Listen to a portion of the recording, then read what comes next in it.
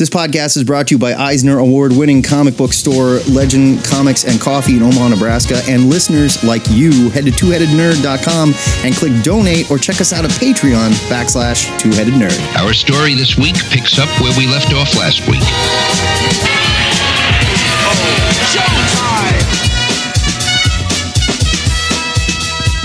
Broadcasting from the Ziggurat at Omaha in caverns deep below the metro area, it's our pleasure to welcome you to episode 711 of the Two-Headed Nerd Comic Book Podcast. I'm your head number one, the internet's Joe Patrick. And I'm your head number two. My name is Matt Baum. In this very special Slack Issues holiday special, I apologize.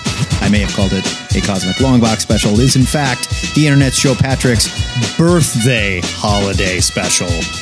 We are setting the stage for a two-part finale of our epic death and return of Superman 30th anniversary retrospective. It's going to be the 31st by the time we're done.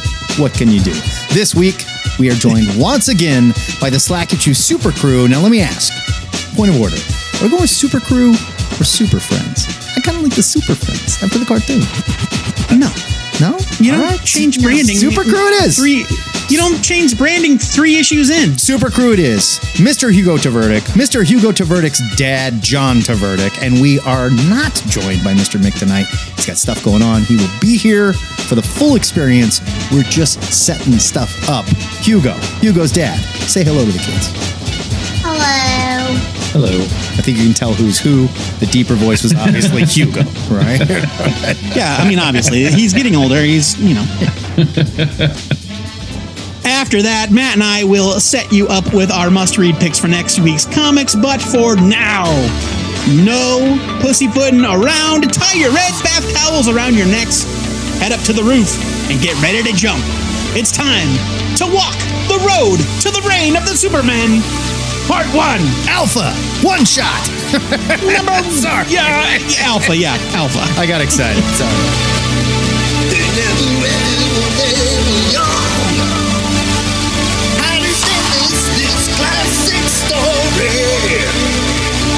It's like issues with Joe and Matt. Oh yeah! Today on the show, we are just setting it up. We are whetting your appetite, if you will, with the book that launched the next chapter of the reign of the Supermen. This is Adventures of Superman, number 500 from DC Comics. The year was 1993. It was written by Jerry Ordway with pencils by the incomparable Tom Grummett.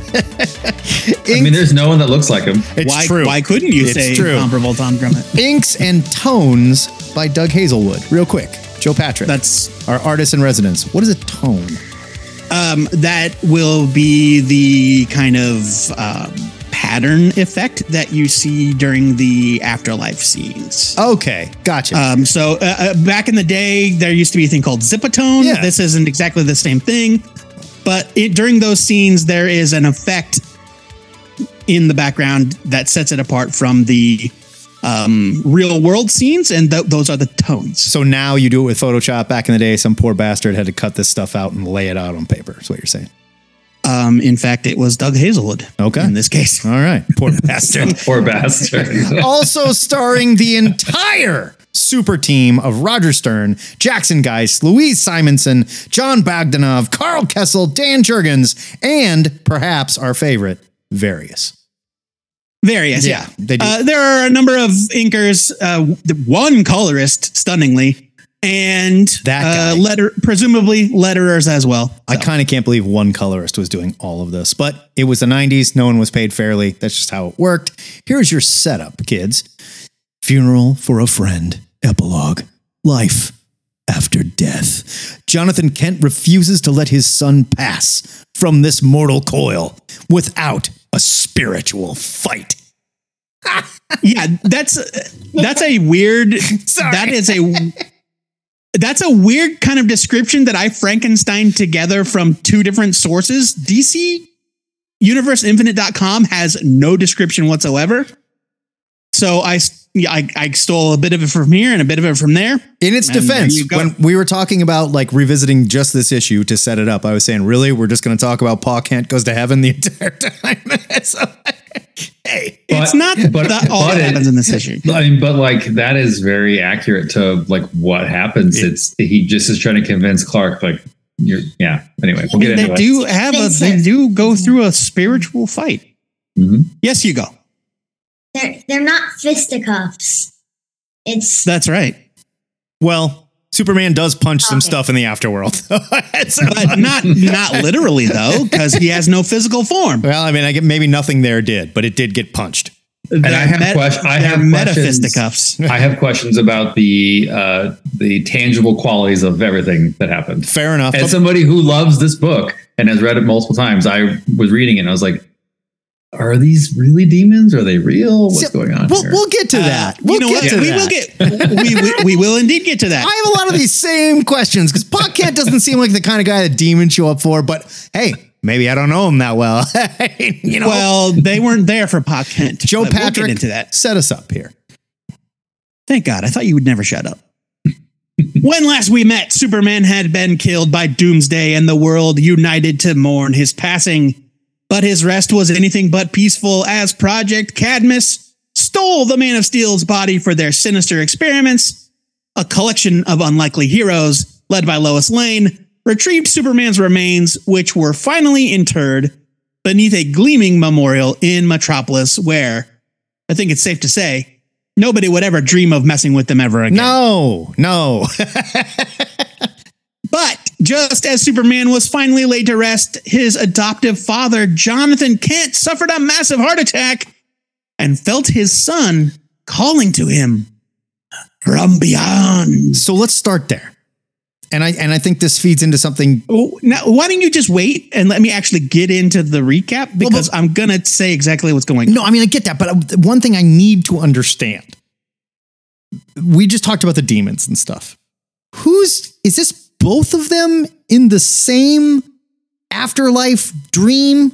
Or is Paul Kent imagining this? I'm going to probably repeat something that I will have to repeat multiple times over the course of the next hour. Okay. Why don't you just let me go through the motions? All right. Then you can get to your questions. Go for it. I think you'll find that I will tee you up very nicely for all of the things that are on your mind. I mean, sure. I've seen how the sausage is made. I've read everything you wrote. It doesn't answer my questions. But go. We'll get to it. Just a little bit of historical knowledge. This was an extra-sized anniversary issue. Obviously, Adventures of Superman 500. It came with an amazing translucent cover by Jerry Ordway. There's also a standard newsstand cover, which is also very nice. That one is by Tom Grummett. It came with a Bloodlines trading card featuring the 4 new Supermen that we will meet later, all wrapped up in a white poly bag to contrast with the black bagged Superman 75. John, I can tell by your reaction that you were a big fan of that Bloodlines trading card. You were excited to get it as a kid. Sure was, because I was like, at first I was like, oh, this is going to be DC's X-Men. And like, because X-Men trading cards were big at that time. X-Force number 1 came. X-Force number 1 came bagged with the card. I have a poster. Got the whole book of them. I've got a poster of the whole one sheet of all of them. Like right over here. It's awesome. It doesn't have all the Supermen. Bibbo's not there. No, I'm sorry. You know what? You're right. You're right, Hugo. Bibbo is sorely missed. Hugo, I love you. I will never count that moron as a Superman, just so you know. All right. But no, I had that card, and I was super excited, thinking that Bloodlines was going to be cool. It was not. It was not cool. It was the opposite of cool. Of cool. Yes. And like, you know what? We're just going to get that. We're going to rip that Band-Aid off right away. Reign of the Supermen did carry over into all of the Superman annuals for 1993, which means all of the new characters had to fight those dumb parasites, and those annuals 201 are god awful. But good news, we're skipping them all. So we're not covering them over the course of this exercise, just like we skipped several of the tie-ins and one-shots for the death and the funeral. We're skipping those annuals. They're garbage. You don't need them. But leave it to DC to put an event inside their event. Good thinking, guys. In the preparation for this, I was like, I was rereading it, and like as I was reading it, like I was like took a break and I like refreshed Twitter, and it was like some NFT that sold for $600,000 is now worth $13,000. And I was like, that's a lot like the Bloodlines characters. There was a ton of them. And now which of them are worth a damn and are still around? John, I wish I could relate to this story, but I'm not sure what this Twitter is you're talking about. Is this like an ancient social media that doesn't exist anymore? Or like, I mean, like I've heard of X. I know X, like that's a thing, but I don't know, man. There's trouble. There's trouble on the homestead. The big flashing X sign went down. So Twitter died as soon as it was bought. That's fair. It's a whole different podcast. Couldn't agree more. Truer things could not be spoken.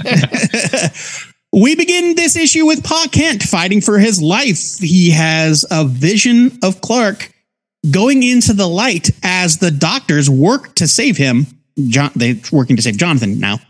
It will later be revealed that this whole afterlife thing that we're about to discuss at length actually happened. See, that's too bad. Jonathan did not actually dream it. Matt Baum, you have the floor. That is too bad, because I would argue if it didn't happen and Jonathan is seeing this and like this is his way of coping with his son dying, then there's real meaning there, and I get it. If it actually did happen, wow, that doesn't make a whole lot of sense. So you asked at the top of the segment, is this a mishmash of both of their afterlives? The answer is it's not anybody's actual afterlife. It is a trick. The afterlife. It's a trick, which we will get into, but they're being made to see things that aren't real. And so maybe Jonathan interprets it as the afterlife. Is it, Rebecca, refresh my memory, is it Blaze that's doing it? Yes, in fact, I will mention her later on. Okay. So let me. I can see Matt's confused when I say I'm just making noises. When I say afterlife, I mean like final resting, like going into the forever home, right? Or whatever however you want to heaven, hell, whatever. Yeah, like this is basically like a false purgatory that has been conjured. This is their near-death experience where they're going into the light. Right, in order to trick Superman into something, which we'll discuss soon. Okay. So it's not like Jonathan Kent is having a vision of the actual DC heaven. That's not what's happening here. Why is he there? Because Clark reached out to him, I guess. I don't know. We may never know. Okay, no, I will say it does open with, you see like Clark's hand grabbing his dad. In this first panel is Clark grasping for his dad's hand from the light, right? So maybe it's Clark's fault and he pulled Jonathan into this. If you recall the very final panel of, or rather one of the final panels at the end of Superman 77, which was the last chapter of Funeral for a Friend, Jonathan literally sees Superman standing before him, reaching out to him. It's like, Pa, right. It's okay, Pa. It's okay. And so we can infer that perhaps their interaction caused Jonathan to get sucked into this thing that was happening. I don't think it's super duper relevant, but this is all a trick. Something is making them live through this kind of false purgatory. We will discuss, but Superman is momentarily dead. So this is someone who has those kind of powers. Like Superman is dead. Yeah, right. Superman is dead, and his spirit is being hijacked. I apologize. We keep saying it's Blaze. I don't know who the hell Blaze is. We'll get to it. We'll get to it. We'll get to it. I promise. It's in the notes. Yes, you go. Is Jonathan seeing it as heaven, but Clark is seeing it as Krypton? So it's sort of... That's an excellent question. You know what? All right. Pause while I read the very next bullet point, and I swear we're talking. All right. Okay. Superman is being led away by some cloaked hunchbacks that sometimes look like Kryptonians. Yeah, angels. Jonathan chases after them. So he sees his boy being led away by these really like hunchback looking, like inhuman kind of things, but they're covered by cloaks. Members of the band Sun. That's what it looked like. Sure. Yeah, exactly. Yeah. Okay. So they are leading Clark away, and then when they turn to talk to Jonathan, they look like Kryptonians, and they're like, "It's too late for you," or it's like it's too late for him. Leave him alone. Blah blah blah. And he's like nuts to that, and he jumps into the light to follow him. He flies. Yeah, he flies. Right? He leaps after it. Yeah. Just a few quick thoughts I had on this, just because I teed him up on this. I remember loving the art on this when I was younger, and now I really don't. I love Gromit, and I love everything in this issue, except for the I'm going to call them purgatory because I'm not sure what it is. The purgatory scenes. It's the coloring, so it's not really Gromit. I feel like it's the single colorist. The overexposed yellow. It's really blown out. Definitely. Blown out. They're trying to make it overexposed like Heaven was in the 90s. It's super desaturated. It's a very faint yellow, it's but desaturated, it's very, but overblown. But it's like very all bright. The whites are very bright, right? Like I don't have that problem. Touched by an Angel in the 90s. Like it feels very dated. And I know that was how you showed the I'll give you that. It feels to me like Raiders of the Lost Ark when they I see your hand up, Hugo. when Indy is looking at, like, they open the Ark and the pictures and the other guys are like, what is this? And Indy's like, I don't know, power of God or whatever coming out of it. And everybody's just like, there's this blown out light coming out, Hugo, you had a comment. The people that are carrying Clark away, look like the Moorwalkers, look like the Underworlders when they've been down there for one day and they're still trying to hide their face. Yes. Sure. Totally agree. And this comes from a guy that hates the Metropolis underworld more than a lot of things. to John's point, I actually love this art even more today than I did. Really? Okay. I think it's phenomenal. Okay. I'll say, as a guy that's made fun of Tom Grummett on several occasions, that I think this looks exceptional. I think this the whole issue or those scenes specifically. The whole issue. I think he did a bang up job. No, I think the whole issue, and I wrote this too. The opening shot where the overhead and they're doing chest compressions. I was like, okay, let's get into this cheese ball. Matt's gonna make fun of it. Joe and I are gonna love it. And I immediately started like welling up, and I was like, God damn it! Like it's fantastic. No, his art is really excellent. is. And that's why I think it's not his pencils. It's the color of those scenes feels too touched by an angel to me. All right, it feels fair. like ABC. I mean, that is fair. Like your one's mileage may vary in this regard. I'm a huge fan. Back in this day, we're not doing computer coloring. This is before the days of computer coloring. Poor bastard, to Matt's point, had to do that. Poor bastard. It was the very, very, very earliest days of computer coloring in comics, and DC certainly wasn't doing it. All right, keep going, or we're never getting out of here. All right. I didn't think we could do an hour on this. Good I God. know, right? We It's better like, not. it's like I will he doesn't rebel. even- I will cut out It's like 45 minutes. Okay. No, you won't, because this is all gold. It's like he doesn't even know me. And Hugo, I have not forgotten your comment about what Superman sees. We will get to that point.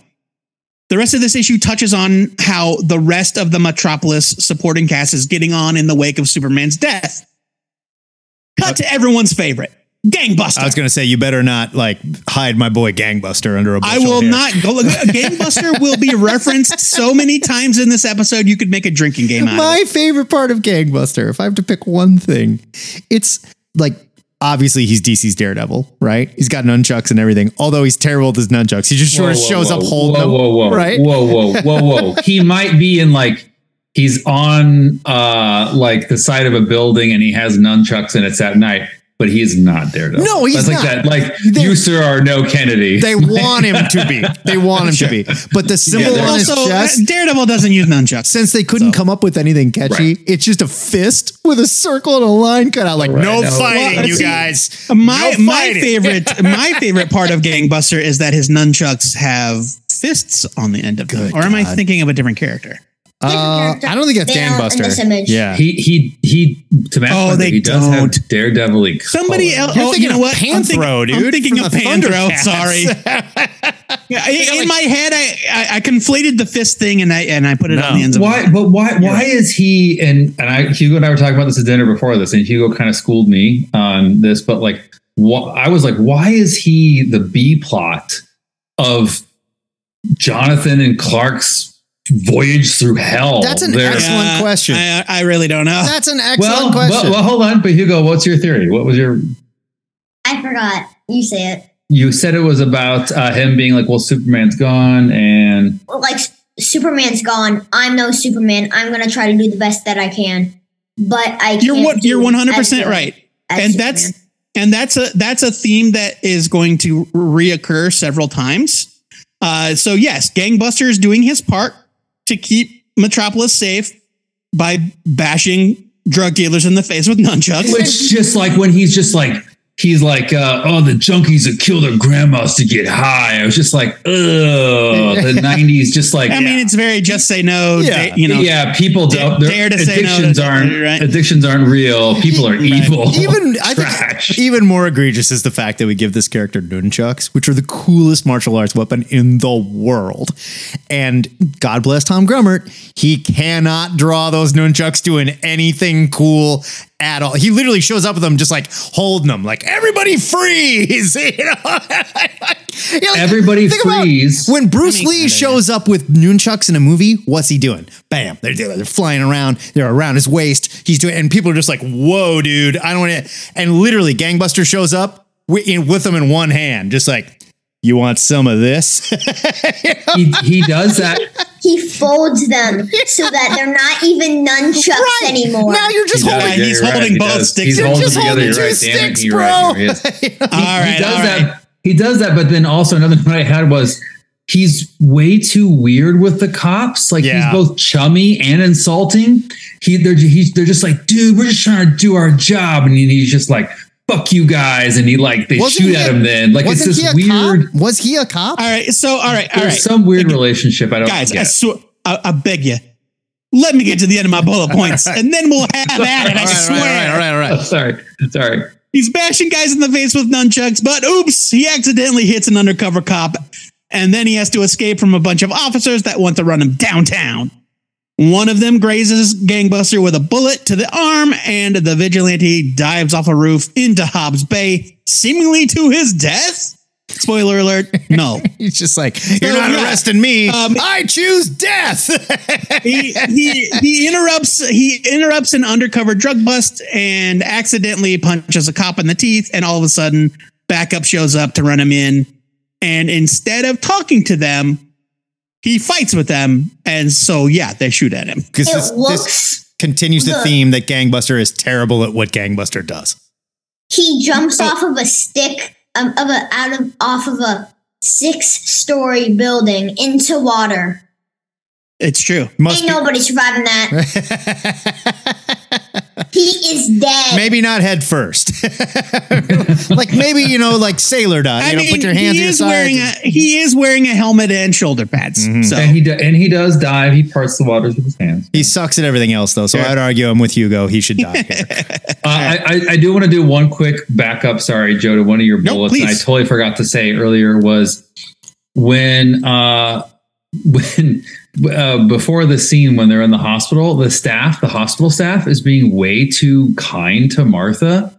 They're like, we have to undress him and put a gown on him to try to save his life. And she's like, I don't know, I want to stay here with him. Like, it'd be really helpful if you left the room so we could get him prepared. Right. Like, it's like, why doesn't somebody just rush her out of there? It's Smallville ER, not, Yeah. No one's like, lady, do you want to kill your husband? No? Get the hell out of the way. It ain't George Clooney's ER. Like, even in ER, they'd be like, let me work.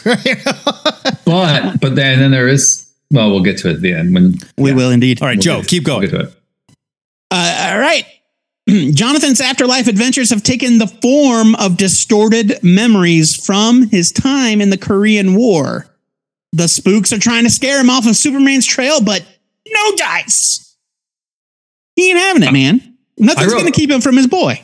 I wrote nice stuff. Like, this is good. I have no notes. Yeah, this is Tom Grummett straight up doing Kubert art. Like, old school Men at War. Like, this looks great. It's gorgeous. It's fantastic. The art's great.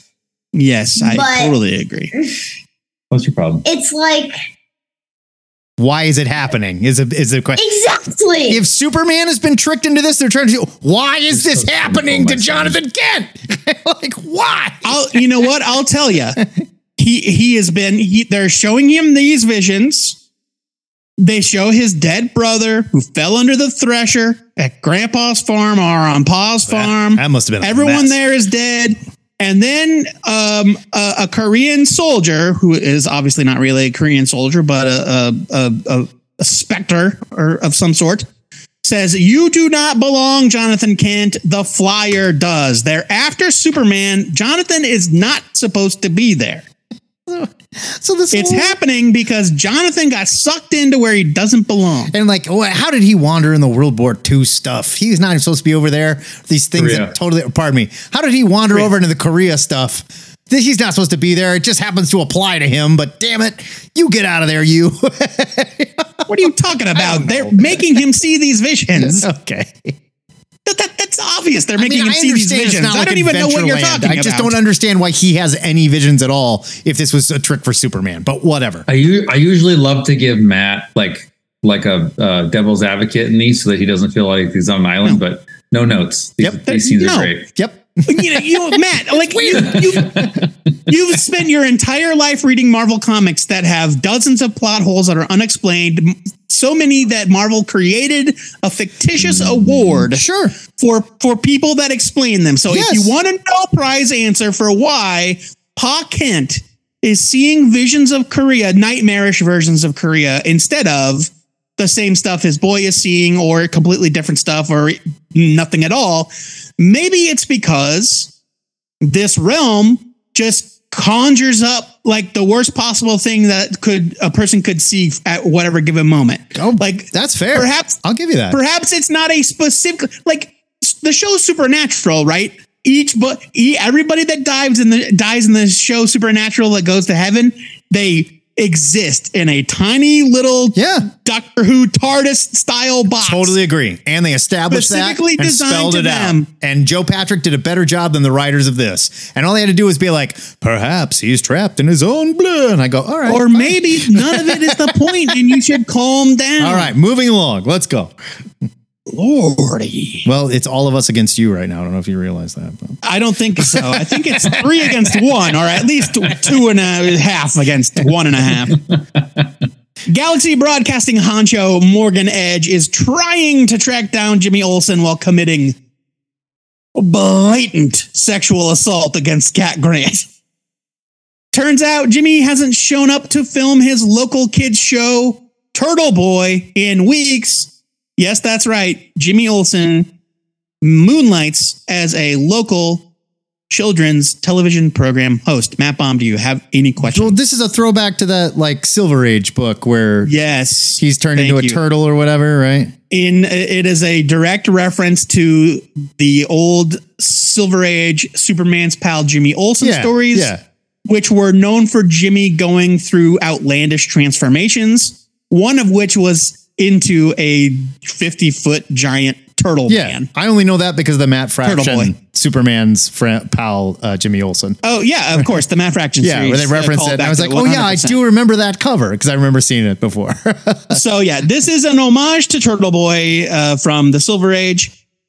We cut now to prison. The prankster. Real quick. Sorry, before we move on to that one. Yep. I wrote on the note I had for this was ew. And it's gross. And yes, he's being gross, and that's the point. But also, like us three, Hugo, you're 9, so you don't count. Us three have done some sort of form of fiction, drafting in our lives, writing and whatever it is. There's that point where you become aware of how the male cisgender can be toxic and problematic. So the first thing you do is you write the shittiest male character you can think of when you're a very immature writer. Sure. Yeah. Very immature writer to be like, look how bad we are and how women are they're receiving our just terribleness. It's just a very immature way to write men-women relationship. And I just this is what you write when you're like 16, 17, learning how to write about the genders and how they interact together. Absolutely. And their power dynamics. I was just like, can you not come up with a more intelligent way to give, Cat Grant some agency and to give him, Morgan Edge, some more interesting color? I don't know. It was you and what the characters were doing, but also you and what the writing was doing. John, don't worry, because they're going to flip that all on its head when we meet Superboy in a little bit here. So Yeah. he's a hero, John. So He's not. I will say that, certainly not a defense of it by any means, but Jerry Ordway, who's writing this issue, to my immediate knowledge, only has one other major mainstream writing credit to his name, and that is the long-running 90s series The Power of Shazam, which is about a child that's pretending to be an adult. So maturity, That's not all necessarily That was all Jerry Ordway's hallmark as a writer. Yeah. In my brain, that name has a big marquee sign around it. Like I just assumed he was on everything. No, I mean, he's an artist on a lot of stuff. Artistically, sure. I do think that Jerry Ordway did write the Superman ongoing title. I think Ordway wrote one of these Superman titles for a while right after the Crisis relaunch. We cut now to prison to the prankster, who is a very old Superman villain. The prankster is this kind of washed up. This continues 90s DC's trend of making references to pop culture that the reader's grandparents would probably appreciate, not the reader themselves, because the prankster was sort of like a Soupy Sales, Groucho Marx. Totally. Like, he specifically name drops Soupy Sales and Groucho Marx. Yeah, like he was going to be the next big thing. And then the talkies came around, or what, that's not what he says, but it's like his career amounted to nothing. Because first of all, he's terrible. And second of all, he was irrelevant. Anyway, he turned to villainy, and now he is in prison. And we learn that the prankster hates Turtle Boy. This plot line goes nowhere. It is never referenced again. That's too bad. I would have really liked to see it. I wrote, why does this scene exist? And I don't remember coming back at all. Yeah. No, I looked it up because I was like, wait, maybe they do reference it at some point. No, they don't. Never again. Because there was a lot of Freak of the Week, Superman villains at this time who he easily should have been able to defeat and should not have even been on his radar. Because he could have Dr. Manhattan them against the wall, even though he wouldn't have done that. But just what's the point, right, of going again? But there was a lot of them like this. And I was like, oh, clearly, yeah, this is something in Reign of the Superman. This comes up later with Steel or something, or Superboy. Nope. Yeah, nothing. Nope, not a thing. It's the scene also has the second, it's the 90s reference, which was a thing in the 90s that people didn't stop saying. And this is literally the second time in the issue that it's happened. In a matter of pages, because it happened 3 pages. It happened in the previous scene with Cat Grant, where it's the 90s and she can sue Morgan Edge for sexual harassment. Yeah. And it's not even like Rex Leach. He comes up later. No. Rex Leach comes up later, yeah. Yeah, you're right. It's not even like that at all. It's just its own thing. Yeah. Jimmy Olsen, speaking of Turtle Boy, Jimmy Olsen is trying to scrape by on low profile photography jobs. His heart just isn't in the Turtle Boy gig anymore.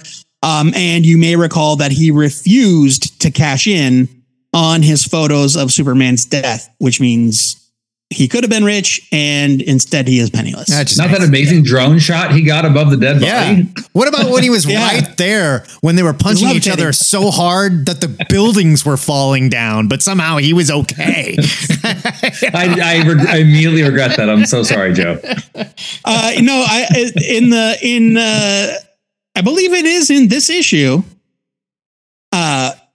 Bibbo talks about how the photo Jimmy took of him trying to resuscitate Superman with the defibrillator haunts him. And if you remember that scene, The defibrillator is so powerful that Bibbo has to wear a force field. Yeah. And Jimmy is like 3 feet away from Bibbo. Like literally like camera in his face. Yeah. Yeah. Like when a doctor says clear, they mean like clear the neighborhood. Right. But no, Jimmy is like right on top of them. Jonathan soldiers on, quite literally, before falling into a pit leading to Lady Blaze's underworld.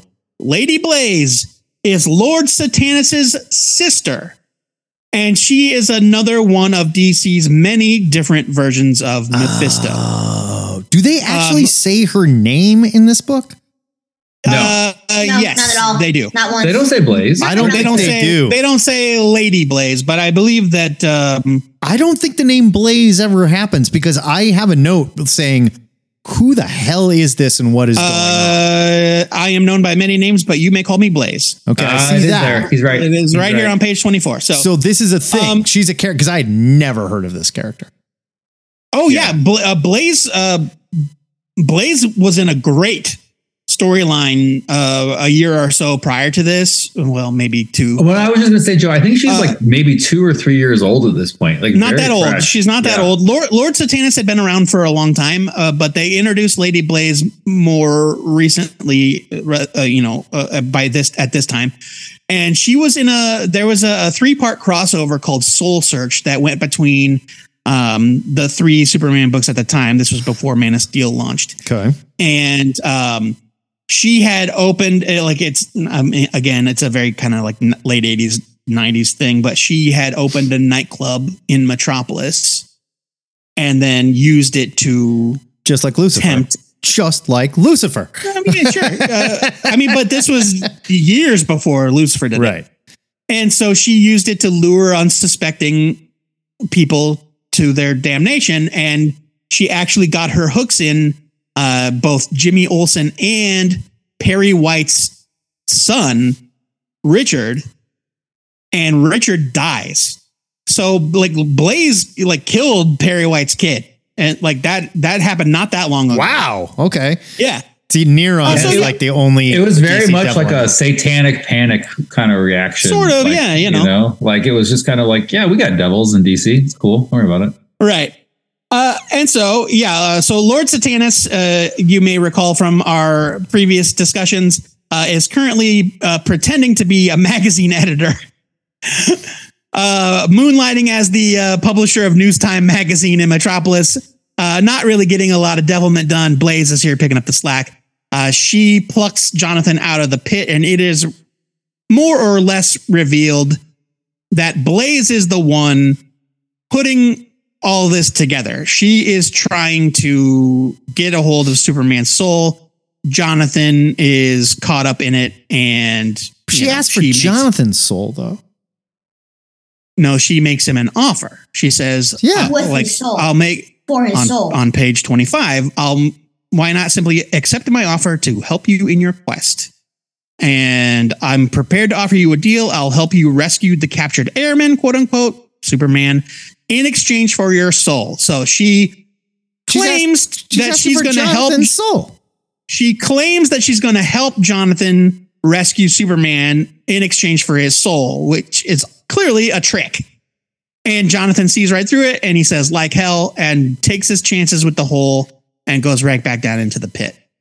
So okay, quick timeout. Yeah. To Yes, please. re-enter my continual role in this with Joe of the apologist of this.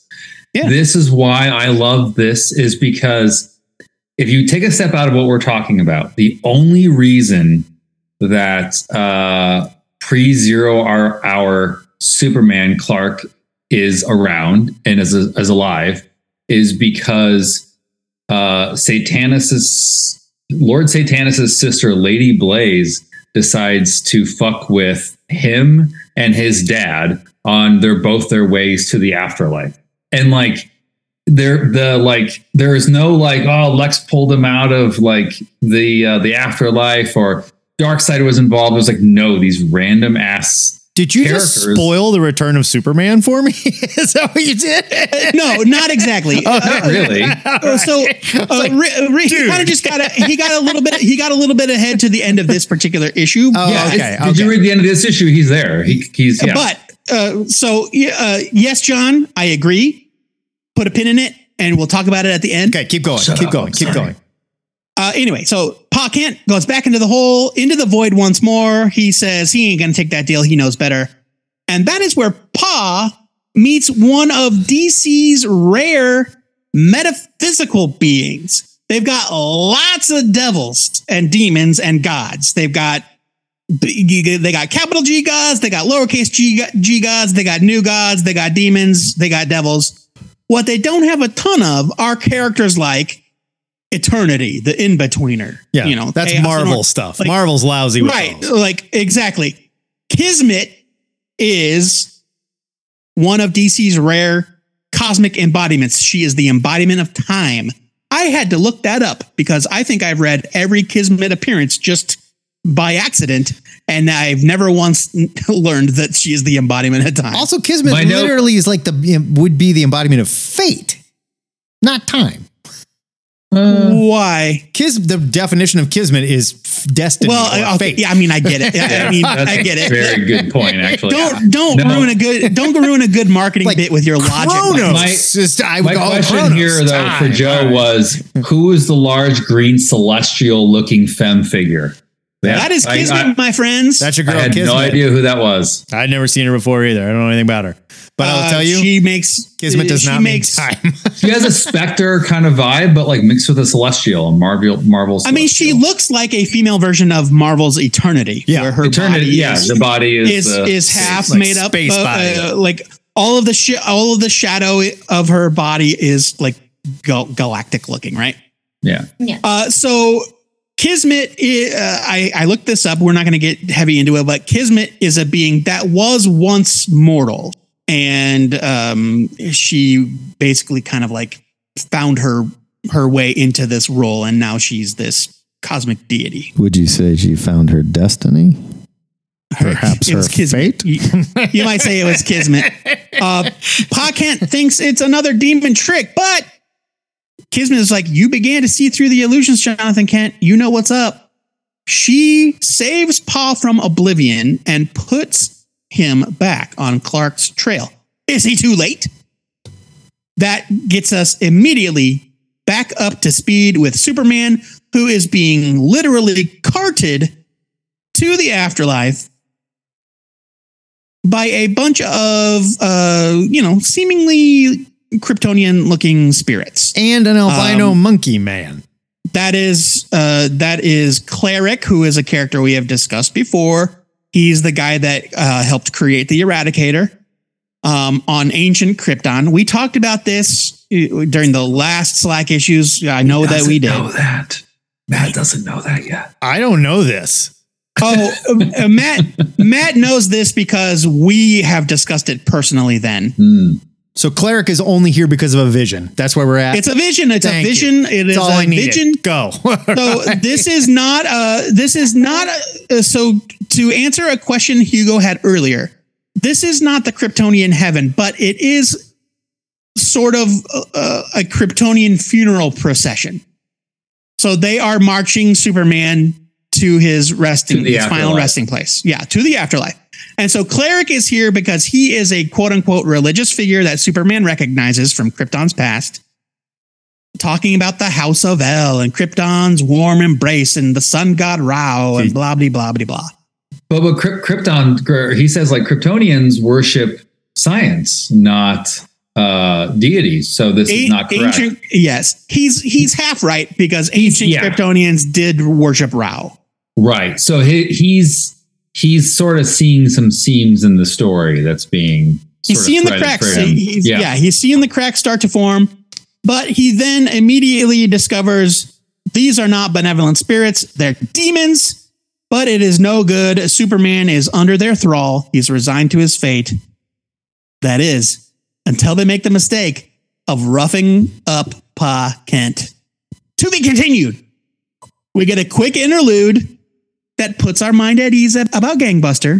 He survived the gunshot and the fall. Crawls out of the water, meets a homeless dude. Homeless dude's like, "You all right, bro?" And he's like, "Give me your booze." Glug, glug, glug. Immediately steals his hooch because he's very thirsty. Yes, it's true.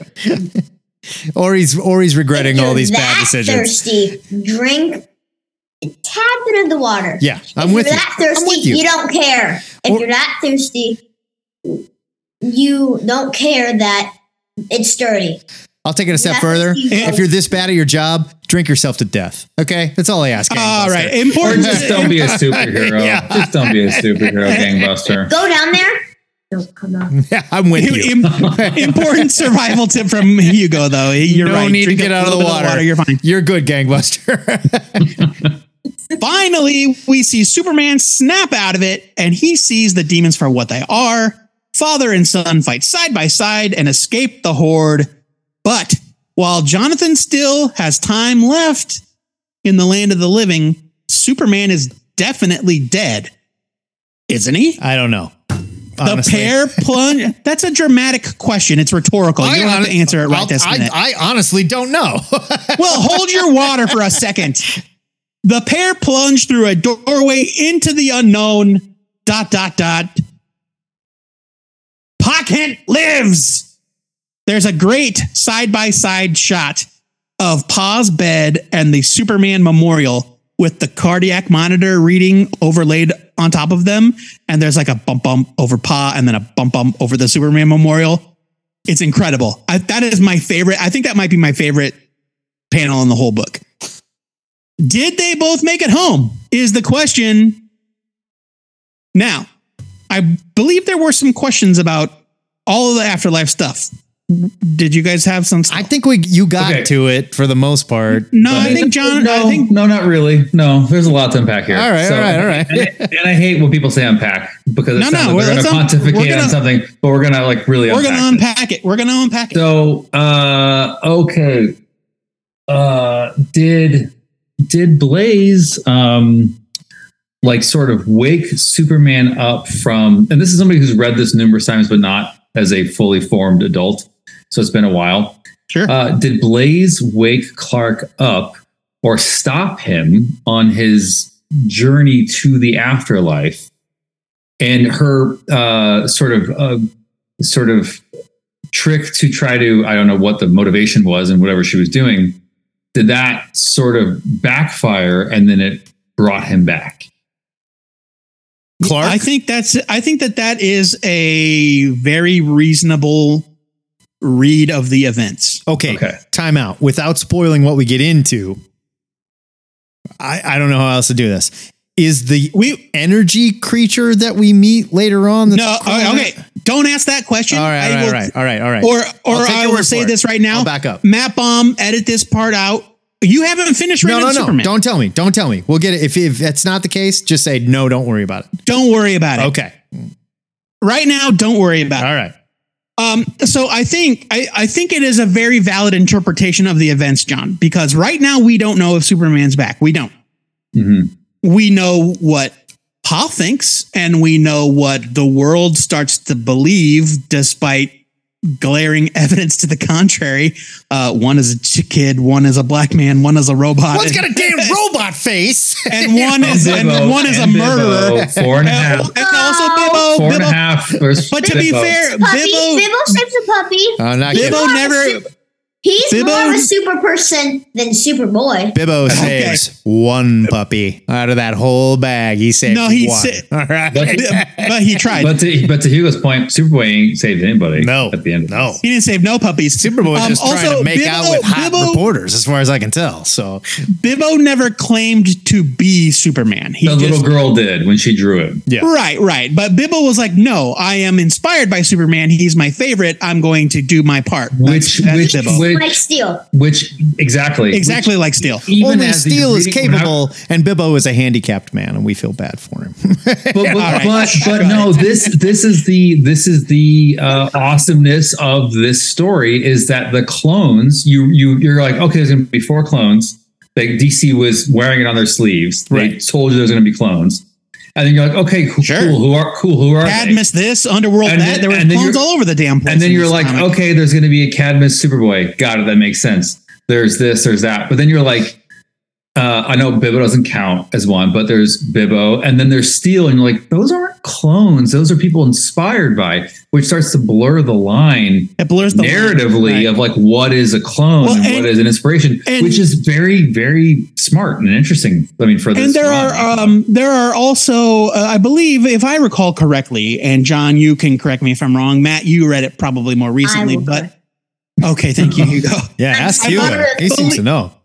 I believe that there is some discussion at some point. Maybe it's from Lois or whomever. I think it's Lois and Ma, or Lois and Lana, or somebody, where they talk about the possibility of Superman coming back, and like John Henry Irons is clearly not Clark Kent, but what if he is the spirit of the spirit of Superman, or the reincarnation of Superman on Earth, or whatever. Wouldn't you have to be a baby first?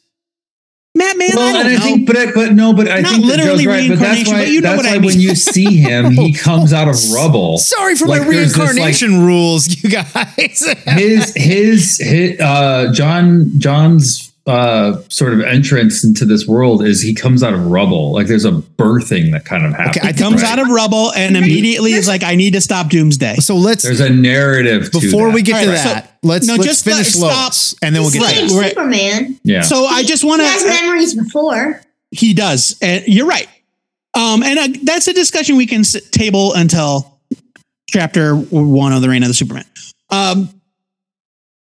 To John's point, I think it's a valid interpretation of the events that if Blaze had just left well enough alone, Superman would be in heaven, who knows, whatever, Kryptonian heaven. I don't know. He was raised on Earth as a Christian. So where does he go? I don't know. I mean, and then Grant Morrison would later introduce that like the Judeo-Christian heaven is not really exactly what we're dealing with here. We're dealing with like more like the angels are the terrifying multi-eyed beasts of yore kind of. So I mean, also there's a source wall that surrounds the universe. So like there's a lot going on. There's a lot of different, you know what? Hey. And Orion and the new gods and all that. To me, this is very similar to like the WandaVision show, and the like there is a character who goes through a life event, and then a C-list, D-list character who sees that event and says, opportunity for me to inject myself in like my motivations. And I'm going to then like try to steer them towards what, Agatha did it in WandaVision, and Blaze does it here. Blaze just made it worse for herself. Right. And Blaze just sort of kind of like helps Pa and Clark not go to where they were going to go. So without knowing how this ends up, because I truly don't know. I've never read The Return. Without spoiling it, if you read this book, I don't know how you could not read Superman Adventures of Superman 500 and read it and go, he's still dead. Like, no matter what you know. I remember even reading at the time and being like, no, they definitely, it's murky as hell. That's why I kept saying, I don't know. I honestly don't know. No, I'm saying it's not murky. I'm saying the opposite. I'm saying when you read this, even at the time I remember reading it being like, oh, like he's already back. Like this is it. This is the start. Oh, no. Okay. I see what you're saying. But in the sense where it's like, there's 4 people that are not him. I agree with that. Yes, that right. is But even then in 1993, we knew that this was all preamble for Superman returning. Of course. Like, even then. Yeah. Totally. I mean, consider, I know that it is a metric buttload of content, but it's only 6 months time. Yes. Between this issue. That blows my mind. And I mean, Ms. Marvel's death is maybe like the only other like quick return. Yeah. No, I don't mean Superman's death and his return. I mean this issue, Adventures of Superman 500. From the point the 4 Superman begin in their own books, that first, like Superman 78. Superman 82 is the last chapter of the Reign of the Superman. Holy crap. That blows my mind. Yeah. But it was 4 books. But there were 4 books. It's 24 chapters. You know, it's 24 plus chapters. That's true. And, plus annuals, yada, yada, yada. Anyway, so to John's point, just to kind of put a pin in this or a button on this one or a bow on this, whatever. To stick a butt on this one. Yeah, I think it is a very valid interpretation of the events of this issue to say Superman would have been dead and gone if Blaze had not mucked around with a sure thing. Fair. Instead, she threw a spike strip down in front of his car, and he had to do an emergency pullover into a side lot where he found his dad, and his dad led him back to the land of the living. Like, whoops, didn't see that coming. Again, get back to our last conversation of would there be people who said I was Mrs. Superman? Would there be cults? Yes, there'd be all these things. Totally, in sure. the world of super people, there would be people who had access to the supernatural being like, I'm going to fuck with his soul. Like if there is such thing as a soul, like I'm going to like. There's a story, Underworld Unleashed, John. I don't know if you've ever read it. It comes up a lot on the Two-Headed Nerd. It's one of my favorites. It's Mark Waid and Howard Porter. And the storyline is it's the introduction of Neron as like the devilest of DC. Oh no, absolutely! I 100% have this book. And so, it's this big line-wide event where a bunch of heroes and villains get this kind of invitation to a meeting with Neron. They get a candle and they're like, he's like, light the candle at midnight or whatever. Yep. And they poof to this meeting where Neron offers them power or whatever in exchange for a favor. Sometimes it's a soul.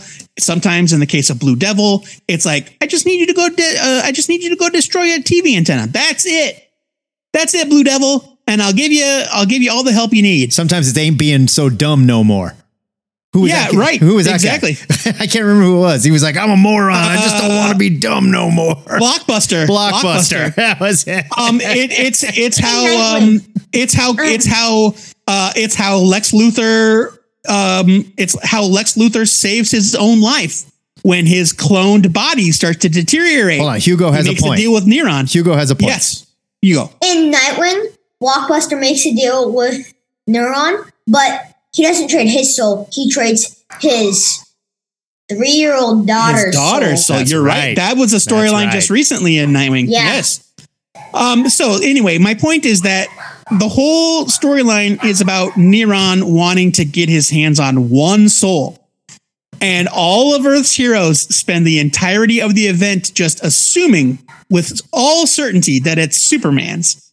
When at the very end, you find out, no, you dummies, it's Captain Marvel. I want the most powerful, most pure soul in the world. That is super Billy neat. Batson. Let's get back to what we were talking about. My point is that, like, yeah, there are supernatural beings in the DC universe where, like, if you were somebody like Blaze or Neron or Satanus, you want and you were this like, guy's soul. Superman's soul is in play. Now's my chance. You're Trigon. Yeah, Trigon. like he's dead. You're not going to try to perform a soul heist, and a soul heist. Yeah, you know what I mean. Like get him on the way to the bank. That's in Nightwing. No, fair enough. Yeah. All right, let's close this out. So so John, yes to your point. Moving on, Lois finally is returning home from Smallville, and while she's on her plane, she spots a red blur fly past. Could it be? After she lands, she is greeted by wildly different reports of Superman sightings all over Metropolis, including one adorable sighting that was obviously just Bibbo. Amazing. For her own piece of that old lady that throws the puppies in the water. That's where I draw the line. All right. That's like, really, she couldn't feed him. Really? Man. She couldn't feed him. There's no animal protection services in Metropolis. Really? No, there's not. She's in the suicide slum. Is this the Great Depression, Joe? Why do you think there's so many homeless people in the underworld? Like, there's nobody to care for them. No infrastructure. For her own peace of mind, Lois asks Inspector Henderson to take her inside Superman's tomb, but the tomb is empty. I laughed out loud at I'd better find a phone and call the Daily Planet. Perry can bring me up to speed on what's happened while I've been away. Like that was the most like 1993 1940s inner monologue. I was just like, come on. Like, hey boss, give me the poop. What did I miss? You know? I'm surprised that she didn't page him, I better page Perry. But I'm surprised she didn't go rotary phone. Operator, put me Gets through the off the Perry plane White. and she's just Give me like, Klondike 555. I better pay this person for the service I just like. It's just like, so what do we know? Just It's a very pick up the phone old-timey and call somebody. Yeah. But you know what? That's kind of a charm that I appreciate about the whole kind of Daily Planet shtick in Superman is that it is very like Talky. timeless almost, right? Yeah, totally. Yeah, you're right. All right, now He we says get that yet there's so many laser beams in the Metropolis, high tech things. Yet a lot of she's laser still gonna beams. call. But you're absolutely right, Hugo. And But nobody to your can take point, care of too- puppies. well, and to your point, Joe, that old, like, not to get off topic too much, but that old timiness is why Miss Maisel is going to be the best Lois, like, since the Dawn Yeah, run. for Like, sure. she's Oh, gonna be absolutely. perfect. Absolutely. Like gonna so kill there's it. there is a reason I'm so why excited. there's a reason why certain versions of these characters or the characters in general they transcend characters and they become archetypes. Like Lois is an Right. archetype. And that's because everything about Lois is now timeless. She is the template on which every other character that is a journalist will be compared to. And that's Okay, real quick. Yeah, So 100%. all these other these four, first sighting, second sighting, all of these take place in the next books as well. Because Yes. No, these are original. These are original sequences exclusive to this comic book. this is because this first sequence is definitely. I did not read this 500 first. No, let me back up and explain. The four sequences are reprinted in Reign of the Supermen. They're Okay. at the beginning of the trade. Over the trade paper, But they are not part of I the see. issues. They're not part of like Gotcha. Superman 77. Okay. Superman. They're not like Bogdanov is not Man of Steel. Like a Right. No, issue. these intro scenes originate here in this comic. They are reprinted in that trade at the very, very Gotcha. beginning. That Okay. makes sense. That makes Okay. sense. This is where the trade starts. There you go. Yeah. So next, we see four very different heroes emerge. And there's kind of a theme to their nicknames, and we'll see if you guys can guess it. The Man of Steel rises from the rubble of Doomsday's rampage. Oh God, I just picked up on this. The last son of Krypton stops a would-be carjacker permanently. Okay.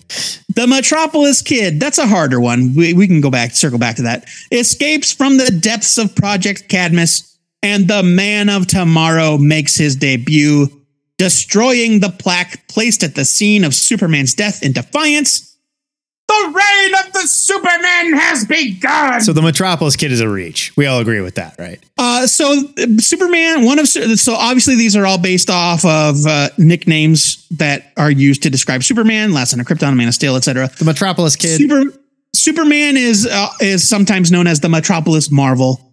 They change it for the purposes of this to the Metropolis Kid. I would have just said the And- Metropolis Marvel. I would have just done that. Well, I don't know why they didn't, but Yeah. because I think they were making a big deal of the fact that like he's a kid, but like don't call me Superboy, right? Yeah. And so I want to touch grown up girls' boobs. Don't call me Superboy. Yeah, right. So these, if you had the individual issues of the debut issues for the four characters, they had regular newsstand editions that were just plain comic covers, but they also had direct market die cut covers. I remember that you may have seen Hardcore. where it's just like a singular color with a cutout, and underneath the cutout is the Superman logo, and then you would open it, and it would be a pinup of the character. It was I steel. believe it's And it from the Bloodlines fucking trading card. ruled. Yeah. It's Yeah. it's the one that But, so it's like the Eradicator. It's the art yeah. from that Bloodlines trading card that's Yeah. in this comic. But on the cover, on the die Superboy's cut got cover, the back on, F on Yeah. his jacket. Yeah. but on the die cut cover, it would say stuff like the last son of Krypton, blah blah blah. Right. The Metropolis Kid, blah blah blah. Right. Like that was the tagline on the cover of those comics. So, gentlemen, now that the stage has been set for Superman's inevitable return, how y'all feeling? I don't know how I feel, to be perfectly honest. I just don't know. There's a lot. This is a That lot. was too much. This is a lot. so much nonsense. This is only one chapter, Hugo. That was nothing. That It was so much. nothing. Oh no, we're about to get into the nonsense. What happened? The other Pa- chapters Pa are going to be Kent- much more bite-sized. It'll be easy. Pa Kent bumped into his son in the afterlife when they were like at the card table of some devil. They were at the airport bar. Right. And they're like, hey, And then he's like, hey, let's not get on the plane. Let's go here instead. And that's really all that happened. And then 4/4.5 clones sort of emerged in the final pages. That's really all that happened. There's not a whole lot. All that happened. So this issue definitely kind of to just kind of touch back briefly on what John was saying and what we will learn in the issues to come.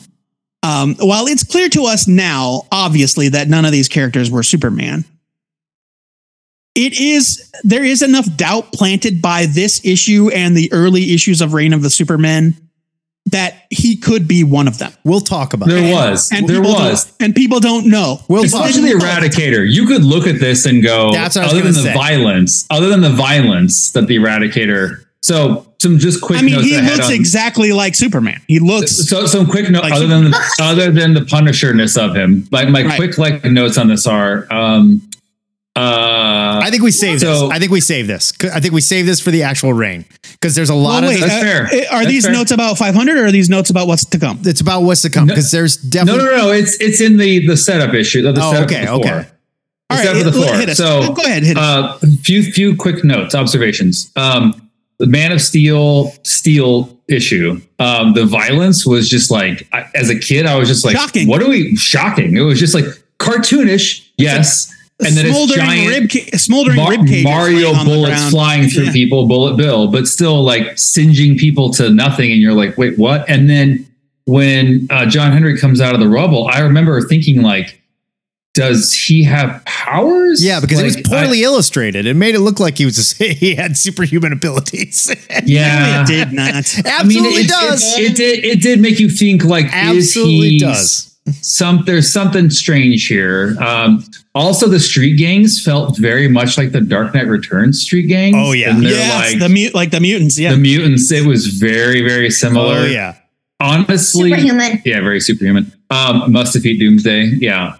I will say that Superboy escaping with the Newsboy Legion honestly kind of legitimizes the Newsboys a little bit. If you say well, I mean, they also help Lois Lane rescue Superman. But I do like that they're like, we got to go back to our cave because we're the Newsboy weirdos. Legion are very capable street gang. We can't live in the real world. We're a bunch of weirdo kids that talk like we're from the 30s. We're a bunch of clones of 80-year-old men.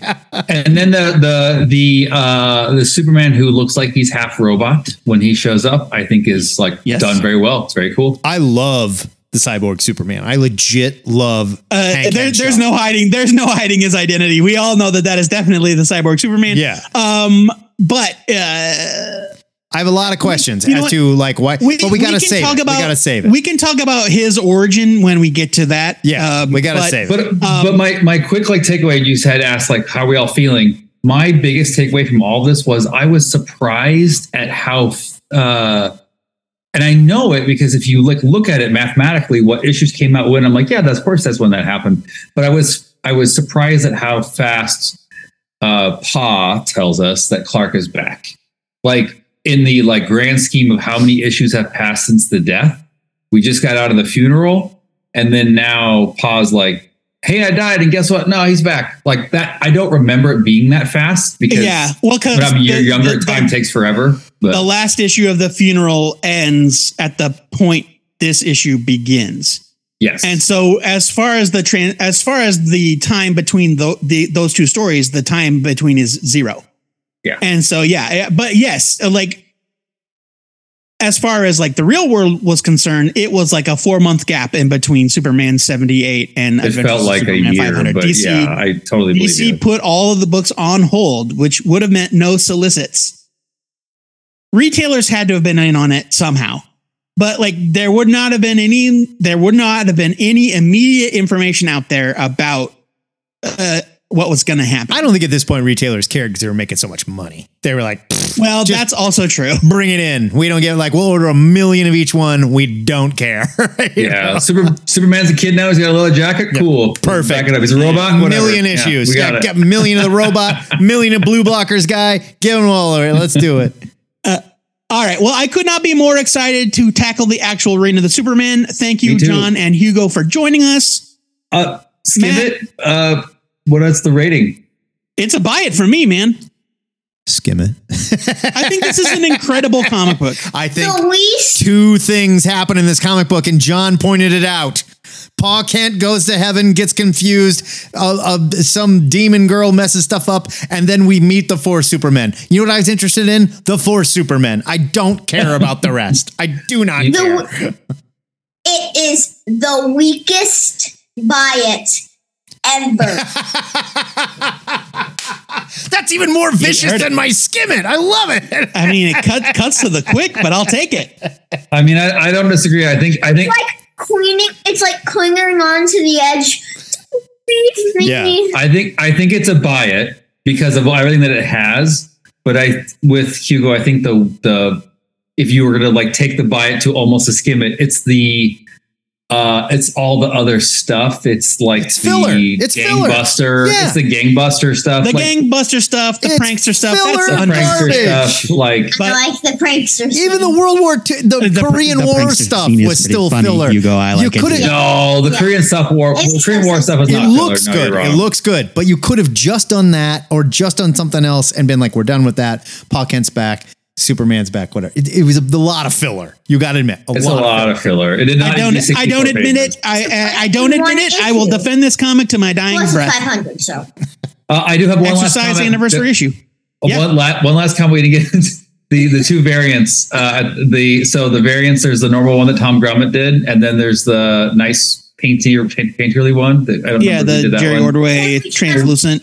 Yeah, it's awesome. But if you look at it up close, no, that's the Yeah. Tom Grummett one. Yeah, his face looks like Jay Leno, and I just can't get over it. Yeah, he's got the big, that massive chin. God. Yeah. the chin and the eyes. Yeah, the he chin's looks- out of control. It's bad. So, good. you guys remember His head is too holograms? Holograms as a kid, right? Like hologram trading cards, hologram comic covers. You remember what those look like? no memory. Oh, I yeah. had no idea what you were talking about. And Wolverine, trading card, holographic. yep, exactly.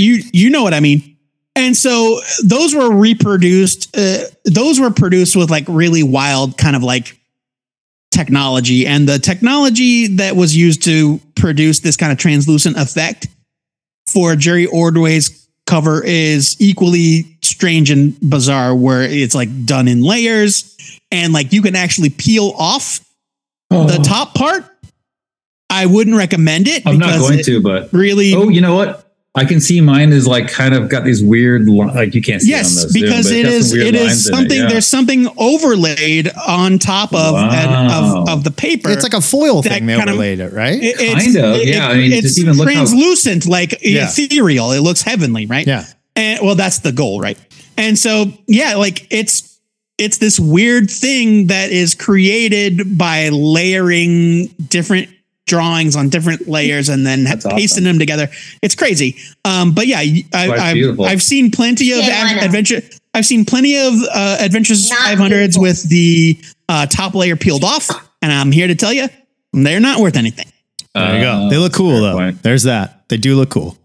Gentlemen, thank you for joining us as usual. We'll be back to do this again. There's no way we Great. are recapping the entirety of every issue like we did just now. Otherwise, it'll be a 9-hour series. So I'll try to. I mean, this is Ken Burns baseball. This is the important really shit. is. It is. really It's is. also the only one not having fun during it is Matt. So I'm that having makes a it more fun blast. for me. I'm having a blast. I just don't You love it also as much are as you guys. just- I'm You're having also fun just like- laughing at it.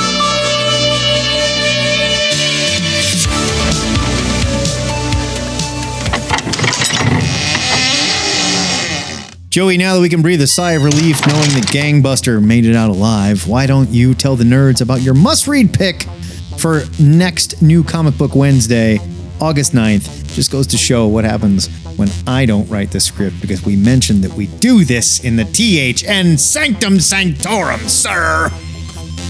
Oh my gosh, you're right. I do Yes! apologize. Come on. I felt this special episode and I totally dropped the ball. My pick for next week is Immortal X-Men number 14 for Marvel Comics. It's written by Kieran Gillen with art by my favorite, to be announced. I can't believe they haven't updated it. Here's your solicit. To me, my no one. Xavier had a dream. Now he has nothing. This is the fall of X. He fell. He fell furthest. Yeah, I guess he did. So, I mean, kind of.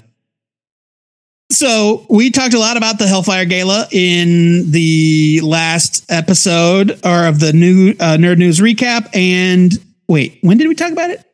In the last new review show, we talked a lot about the Hellfire Gala. We felt all of our feelings during the gang hang. This is the immediate aftermath. Well, not immediate because an issue comes out this week, which I will be reviewing. But this is checking in with Xavier after the shit that went down at the end of the Hellfire Gala 2023 one-shot. It's bad news, guys. Yeah, but you got to show that it's not what we think it is, right? You have to show that in this issue. I mean, not this quick, I don't think, but... I don't know. Miss Marvel came back an issue later, so who knows? Will you drop that already? Who knows? My pick for next week is Dwellings, number 1 of 3 from Oni Press. This is written and drawn by Jay Stevens, a name we have not heard for a long time. Love Jay Stevens. Here's your solicit. Shock, terror, fun. Saturday morning meets the stroke of midnight in an all-new bi-monthly limited series presented in prestige format, 72-page chapters with 2 complete tales in each issue. Welcome to Elwich, an oasis of American perfection, where the schools overflow with cheery-eyed children. Lovingly adorned homes line the historic boulevards, and only the crows can see the deep, festering rot that lurks beneath the pristine surface. Murder, demonology, possession, obsession. Elwich has them all on offer, and behind every dwelling awaits a horrifying new story to be told. I love Jay Stevens. It has been a long time since I've seen this guy's right? name. That guy created Jetcat. Yeah. He's so good. And love Jay Stevens. I assume he's working in animation or something to making money, and he's just coming back to comics. He's got to be doing something like that. Yeah, he's too talented not to be. But oh my God, it's one of those things, very simple, very cute looking, but he writes so much depth into these characters that it becomes beyond ridiculous.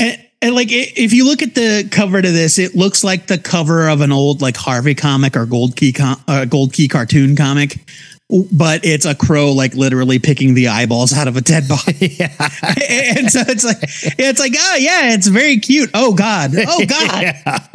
Yeah, this should be real good. I'm very excited. It has this like kind of Spumco kind of look to it, like the Ren and Stimpy sort exactly. of like lunacy. old Hanna-Barbera, old timey like toy ad kind of. Well, I guess I mean Spumco in the sense of they were playing on that, like Ren and Stimpy played on that. Yeah, for sure. 100%. Took it to someplace completely disturbing. Yes.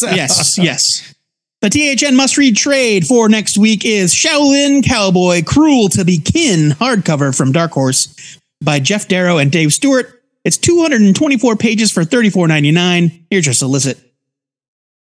In order to keep a newborn Komodo dragon from joining the endangered species list, the Shaolin Cowboy must first make him an orphan and then adopt him into the ways of the Intercepting Fist to keep their road trip from turning into roadkill.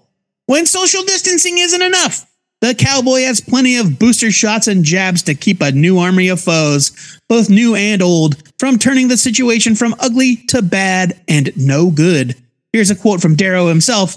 If Sergio Leone, Sui Hark, Stephen Chow, and Sam Raimi could somehow have a child together and then disavow it, this book would be it. Maybe. I don't think there's a better way to describe Shaolin Cowboy. Yeah. And if you don't want to buy it after that, you and we probably don't have much in common. Quite honestly. The solicit clearly written during the pandemic. That's when Shaolin Cowboy Cruel to Be Kin came out. We're big fans of that series around these parts. This is a hardcover of the most recent series. Do yourselves a favor. Check it out. Jeff Darrow, one of the most detailed, insane comic artists working in the medium today. He is the guy is a miracle. He's amazing what he pumps out. Yeah. Oh, I love it. Couldn't agree more. If you don't want to get carted off to the afterlife by a bunch of weird Kryptonian hobo demons, be sure to pre-order these comics so you can read along with us and tune in next week to hear our reviews of these picks. Excelsior!